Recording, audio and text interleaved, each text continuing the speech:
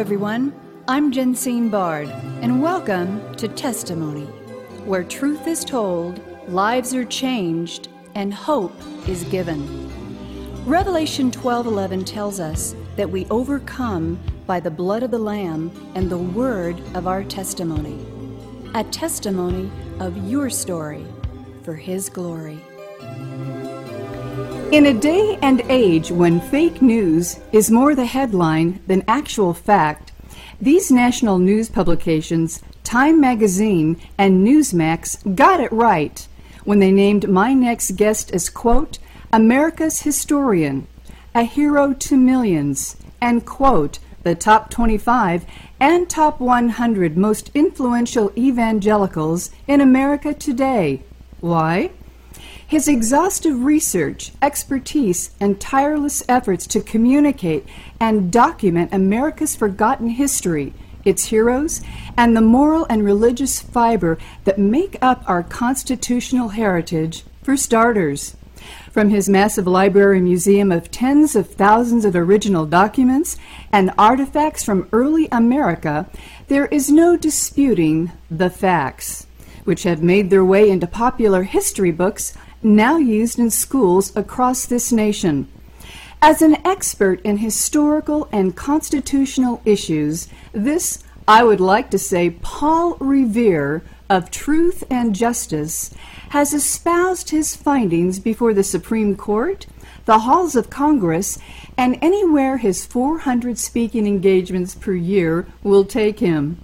He is the recipient of several national and international awards, co-host of the daily Wall Builders Live radio program, and best-selling author of several books, his latest, which we will talk about today, This Precarious Moment, 6 urgent steps that will save you, your family, and our country, in collaboration with co-author James L. Garlow. Ladies and gentlemen, please welcome, a wonderful honor indeed, founder and president of wallbuilders.com, David Barton.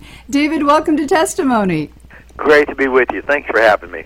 David, before we begin, and it's great to have you, I must give a shout out to our mutual friend and your collaborator, Dr. James L. Garlow, whose frontline efforts on behalf of our nation is also well documented, and we'll be getting his take as well in the days to come. And also a dear friend, Susan Howard, actress and activist, who first recommended your amazing work. So great we could finally connect today, so let's get right to it. David, why did you decide to write this book, This Precarious Moment? You know, we in America have an unusual problem, and that is we take a lot of things for granted because we've been so different from other nations. And just one example, we've had the same Constitution for 231 years. Great. Yeah, but the average length of a constitution in the history of the world is 17 years. See, we're so used to stability, we just think it's always going to be here. And we're so used to prosperity. Do you know that people living in poverty in America, statistically speaking, live at a higher level of lifestyle than the average middle class in Europe? So, I mean, even poverty in America, that's why everybody in the world wants to come to America. If they can just live in poverty here, they've elevated their lifestyle. We don't think of ourselves in that term. We just think of how great America is, and it's so great that we can complain about it and criticize it, and we can have all these protests because we're such a terrible place. We have no clue who we are, but because we are who we are, we just kind of take it for granted. And the problem is that both history and truth, as well as statistics, show that we got some real problems going that may imperil us. And here's a great example. We've had recorded history of socialism goes 4,500 years. It goes all the way back to Genesis 8, 9, and 10. The first attempt at socialism was in the Bible. It was a failure. As a matter of fact, God openly condemned it. And so over the course of the last 4,500 years, you've had thousands of socialistic governments, thousands. And they've all tried different things and new things. And here's the challenge. Name a single socialistic government in 4,500 years where that government has increased prosperity of the people and increased the freedom of the people, and you will not find a single one. Okay, So what's it have to do with us? Right now, 75% of the students in college think that America should be socialistic, think that we should have a socialistic form of government. 53% of students in college think that we need to change the First Amendment free speech protection. 19% of students in college think that violence is an appropriate response to speech with which you disagree. Now, these are all things we've taken for granted, but there is a huge change on the horizon. Not just there. The church has decided to disengage. From a standpoint of evangelicals in America, born-again Christians, and Jesus said you can't enter the kingdom of heaven if you're not born again. In America, born-again Christians have fallen from 47% to now only 31% of Americans are born again, and that's in the last 15 years. It's plummeted. 95% of Christians do not share their faith with anyone else. And currently today, 72% of born-again Christians think that you can get to heaven other than through Jesus, and you have 47% who think that Jesus sinned while he's on earth. And if Jesus sinned, then you can't get to heaven through Jesus, period. So we're looking at things going on in church, at things going on with our next generation, at things going on with immigration and racial relations. And there were 6 things that we are at a turning point in America if we don't get these solved. And we're not looking for government to solve it. What we did in this book was said, okay, every one of these 6 areas, there are things that individuals can do that will turn the ship. And that's why we think it's such an important time. We've arrived at a place America's never been at. History and statistics tell us we can't continue to be here. We have to do something. Go back and reverse, or go forward and no longer be the nation we have been. And that's why we call it this precarious moment. How would you describe the word precarious? It's really a dangerous. It's potentially dangerous. It's when I'm on my ranch right now. I'm a cowboy in Texas. It's when I walk up on a rattlesnake I did not see, and he's trying to decide whether to strike me or whether to back away from me and leave me alone. That's a precarious moment. I'm looking danger in the face, and there's a decision that has to be made about which way we're going to go and whether this thing escalates or whether we de-escalate it. And that's the precarious moment. We are at a tipping point unlike any we've ever faced in America, and we've got to look it in the face and decide what we're going to do. Ladies and gentlemen, you're listening to David Barton, founder and president of WallBuilders.com, heralded historian and author of his latest must-read, This Precarious Moment. David, how did we get here? That's a great question, and the Bible answers that in a little by little. It's little by little, line on line, precept on precept. A little leaven leavens the whole loaf. We actually have to take most of these things back to the 1920s, 30s, and 40s to see where the seed of these ideas got introduced. And then we watch it grow over time. And so now we're at the point where back in Matthew 25, when Jesus, it's the parable where the disciples came to him and said, hey, looks like the enemy has been out in the field sowing tares. Should we pull up all the tares? And Jesus said, no. The master in the parable, Jesus said, no, you can't do that, because if you pull up all the tares, all the weeds, you're going to pull up the good stuff with it. You're going to have to let it grow, and then there's going to have to be a harvest time at some point. And so what's happened is all these tares, all these weeds have started growing up among us, and now they are as much as the good stuff is. And there's got to come a harvest point where we say, okay, now we're going to have to go in and just clean it out and get the stuff out of here.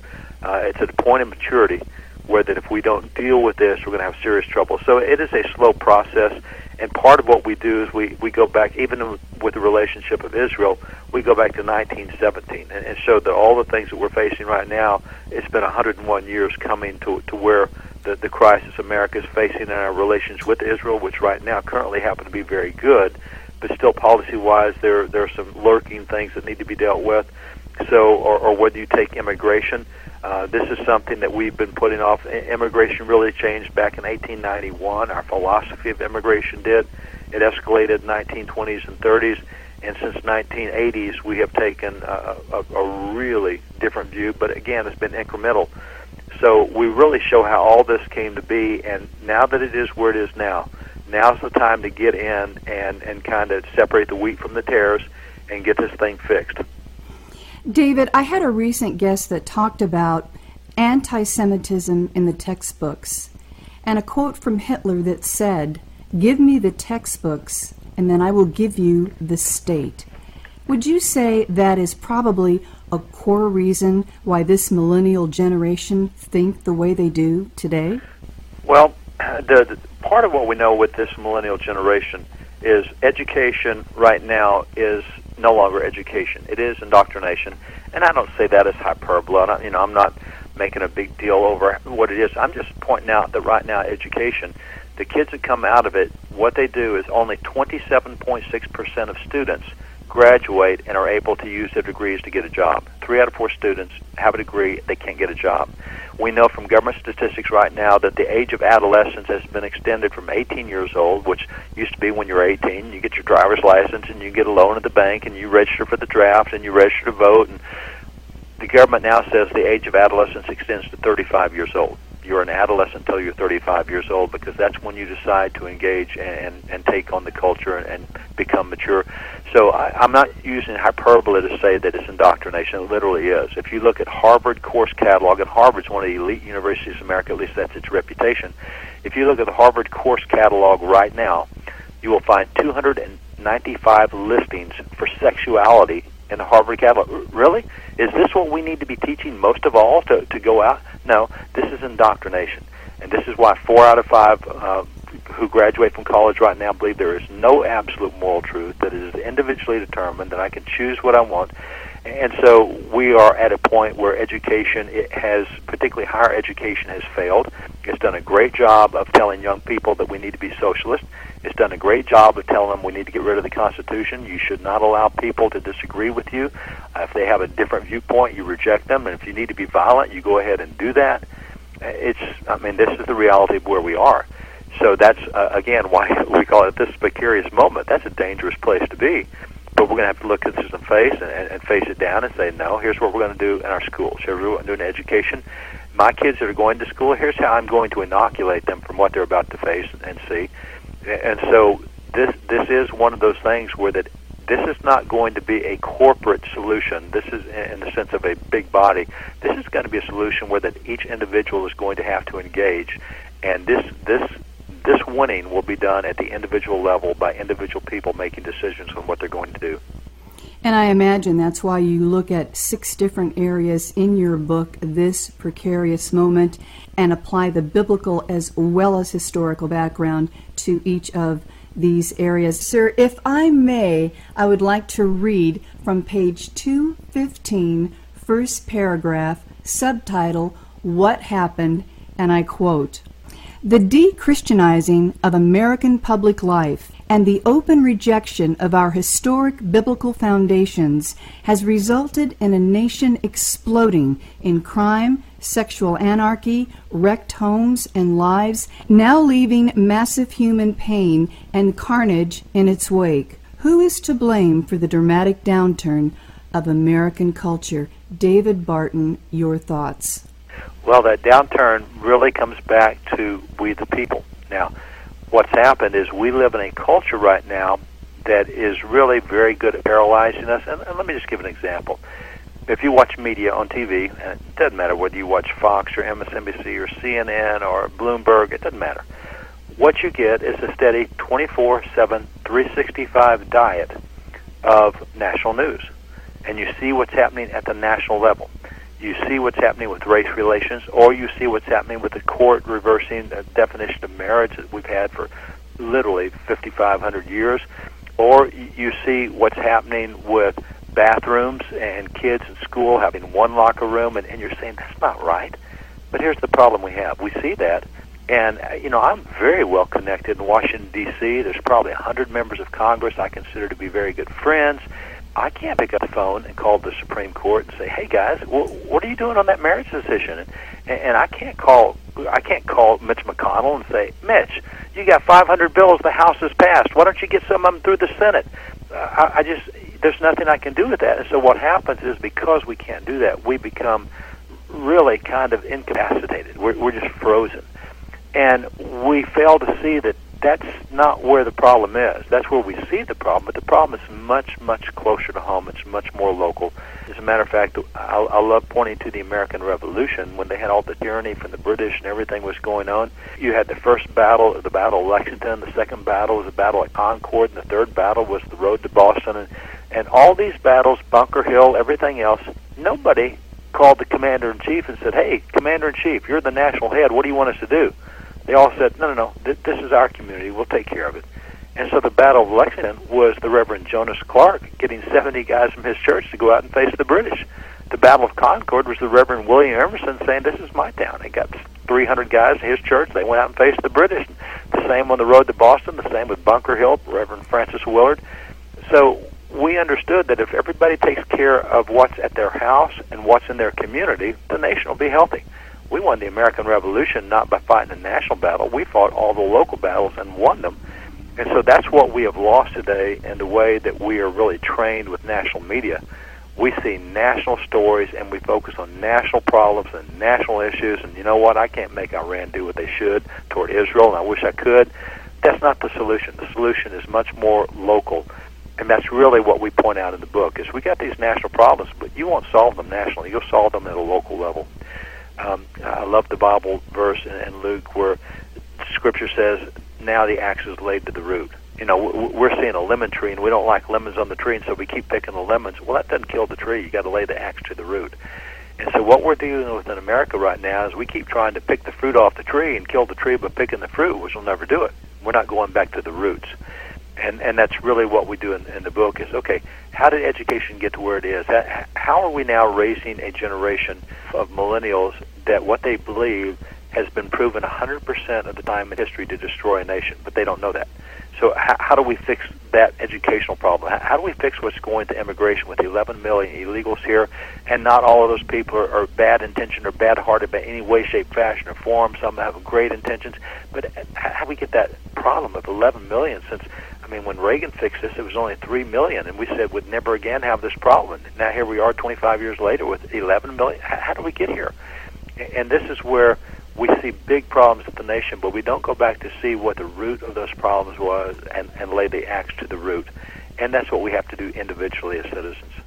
Ladies and gentlemen, you're listening to heralded historian David Barton, founder and president of wallbuilders.com, his latest must-read, This Precarious Moment.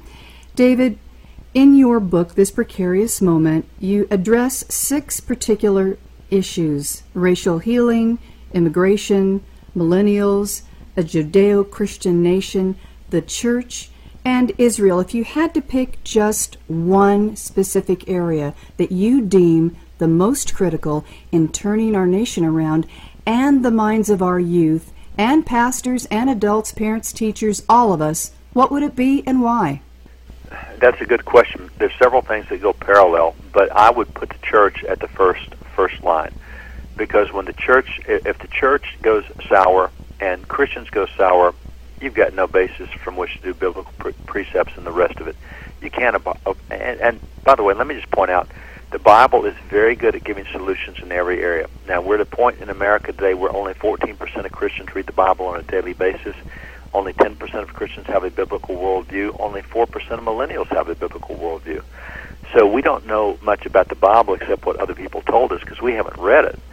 But the Bible, one of the significant things about the Bible is that God, He took His people out of slavery in Egypt, got them out in the desert and said, okay, I'm going to make a nation out of it. You're all a bunch of former slaves. You don't have a clue how government works. Let me show you. And so what He did was He gave them 613 laws on how to run a nation. And those laws deal with the military. They deal with foreign affairs. They deal with economics and taxation. They deal with immigration. They deal with education. They deal with everything. And any time you apply God's principles, you alleviate human suffering, you increase human happiness. That's just the way it always is. But today we think, well, the Bible doesn't have anything to say about, race relations the way they are today. I mean, you got cops shooting all these black folks, and the Bible doesn't talk about. No, that's because you haven't read it or somebody's told you it doesn't. And so I think the first solution is accepting the fact that God does not want His people to suffer and go through what they do, and He has given solutions to help us avoid that. But you can't apply those solutions if you don't know what they are, and you don't know what they are if Christians won't be Christians and if the church won't be the church. And at this point, we're looking at literally we're only 2.8% of pastors. And we have 384,000 pastors in America, senior pastors in churches. 72% say they do not believe the Bible, and 28% say they do. That's 100,000. That's good. Out of that, 90% say they will not talk about what the Bible talks about if that issue has also appeared in the news. So now we're letting the news decide what we do and don't talk about out of the Bible. We find that only 2.8% of pastors today are willing to address what the Bible addresses if it's also been in the news. So if the Bible does not become understood not as just a book of salvation, but as a book of economics, where do we get the free market system out of the Bible? Most people cannot point to the Bible verse that condemns the progressive income tax, or the Bible verse that condemns the estate tax, or the Bible verse that condemns the capital gains tax, or the Bible verse that affirms capitation taxes. The Bible's great on economics, what it says about debt, what it says about nations being in debt. We just don't know that. So if I were to choose one thing, I would say it has to go back to those institutions that can help apply and teach and help people understand biblical solutions, which have, across the course of 5,500 years recorded history, that's been what works. And if we don't do that, then government's going to flounder around trying to find a solution for immigration or for racial relations or for relations with Israel, or they're going to try to find a solution for education, and it won't be based in things that work. So that's why I would probably say the church, and particularly Christians in the church, it's got to be the number one solution, and that's why we focus as much as we do on that one area. That's a great answer. And so to summarize what you just said, pastors have basically abdicated their spiritual and integral authority. Yeah, they are the products of what they've been taught, and seminaries have done a really lousy job of teaching what the Bible teaches. They now teach more in pedagogy. Of those 28% of pastors who do believe the Bible, when you ask those 28% of pastors, how do you know if your church is successful, the top 5 answers, none of them come out of the Bible. But this is what we've been taught on how to have a successful church, and we're not using the Bible as the basis. And so we have moved away from discipleship, which is the command of Jesus in the Great Commission, make disciples of all people, and we no longer train them on what the Bible says about so many of these issues. And so with pastors having moved away now, I will say this, I firmly believe America's in a national revival right now. I think there's no doubt about it. I think I can statistically prove that. But I will also point out that in every other revival we had in America, the First Great Awakening, the Second Great Awakening, the turn-of-the-century revivals, the church was always the last to come on board. As a matter of fact, the church fought the revivals for the great part of them because they said, that's not the way we do it. That's not the way we've been taught. That's not the way we were trained. And so George Whitefield, that's one of the reasons in the First Great Awakening he had to preach in outdoor meetings, because the pastors so opposed him, said, we don't do this kind of stuff. That's not what the church does. And it was Whitefield who eventually won them over, and in the last 10 years of the Great Awakening, the church started participating. The same with the Second Great Awakening. So I think the church will eventually get on board. They will be irrelevant for a while, as they were in those other two revivals. This is their time to start becoming relevant again, and we show them exactly how they can, how to embrace what's going on, how to get back to what the Bible actually says rather than what their traditions are. And if the church will do that, then the last part of this national revival will be explosive in a good sense, as it was in the First and the Second Great Awakening, when it did so much to end slavery in the Second Great Awakening and so much to bring freedom and independence in the First Great Awakening. Ladies and gentlemen, you have been listening to best-selling author, speaker, renowned historian, and founder of wallbuilders.com, David Barton, whose latest best-selling, in collaboration with co-author James L. Garlow, This Precarious Moment, is a must, and I would say critical read. You can learn more about David Barton's work, ministry, and mission by visiting wallbuilders.com and get his book, This Precarious Moment. You will be blessed you did. David, it has been an absolute honor having you share just a little of your story, the story of our nation, why we are, where we are, but more importantly, what now? Your book, This Precarious Moment, in collaboration with Dr. Jim Garlow, makes the case, and powerfully so, that through the biblically based values on which our nation was founded and a return to our spiritual roots, nothing shall be impossible. And with God at the center, nothing is impossible. We thank you, and God bless you. Thanks so much, and thanks for having me, and thanks for all you do. God bless. And now, ladies and gentlemen, a special commentary from your host, penned in 2015, just as relevant then as it is now, entitled, Raising the Standard. When the enemy comes in like a flood, God will raise up a standard. Isaiah 59:19. What standard, you ask? A standard that comes from God's Word, the God of the Bible, the God of Abraham, Isaac, and Jacob, Yeshua, Messiah, and soon-coming King. In our world today, we see another standard being set, an increasingly wicked and perverse standard, where good is spoken of as evil, evil spoken of as good, where restraints are cast off, and the biblical foundations that created our great nation are being destroyed by an enemy who knows his time is short. When the righteous rule, the people rejoice. When the unrighteous rule, the people groan. Proverbs 29:2. America is groaning today. Its quote leaders have become Ahabs, and the Jezebel spirit is alive and well, seeking to castigate anyone speaking truth to power, biblical truths, that is. It's not a race issue, it's a sin issue. It's not an LGBT issue, it's a sin issue. It's not a same-sex marriage issue, it's a sin issue. Whatever the issue, the scriptures are clear. A man does what's right in his own eyes, and the way thereof is death. Proverbs 14:12. Keyword here, death.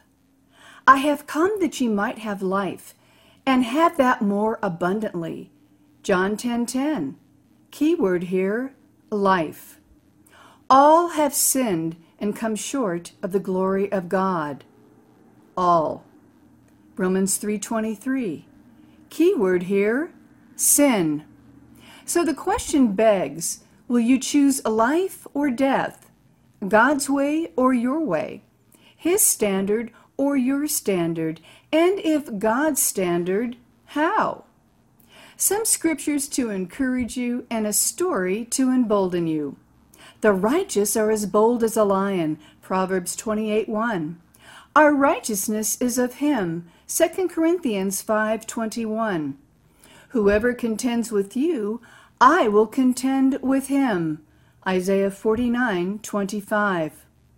As Queen Esther uttered the words, quote, "If I perish, I perish," end quote, before going before her king, exposing evil in the gates, God saw to it that her courage was honored, the wicked destroyed, her people set free, and her own life spared. She seized the moment, and so must we. As children of the Most High God, we are each of us called to be the Esthers of our generation, the Daniels, the Josephs, on the battlefield and off, in the marketplace, in the pulpits, in our home and in our schools, our government, in media, arts and entertainment, in every sphere of influence, a standard can be set. His standard, his righteous rule, his way. I am the way, the truth, and the life. John 14:6. In what way, ladies and gentlemen, is God calling you to raise the standard for him? Thank you for listening. Testimony is a global broadcast made possible by the generous contributions of our valued partners at Jensine Bard Ministries and you, our listening audience. Together, we are reaching souls for Christ, one testimony at a time. If you would like information on how you can support this broadcast with your tax-deductible gift, please visit us at jensinebard.com. That's one word, JENSINEBARD.com. And join the conversation at our Facebook page, Testimony with Jensine Bard. Thank you for listening, and please join us again for Testimony.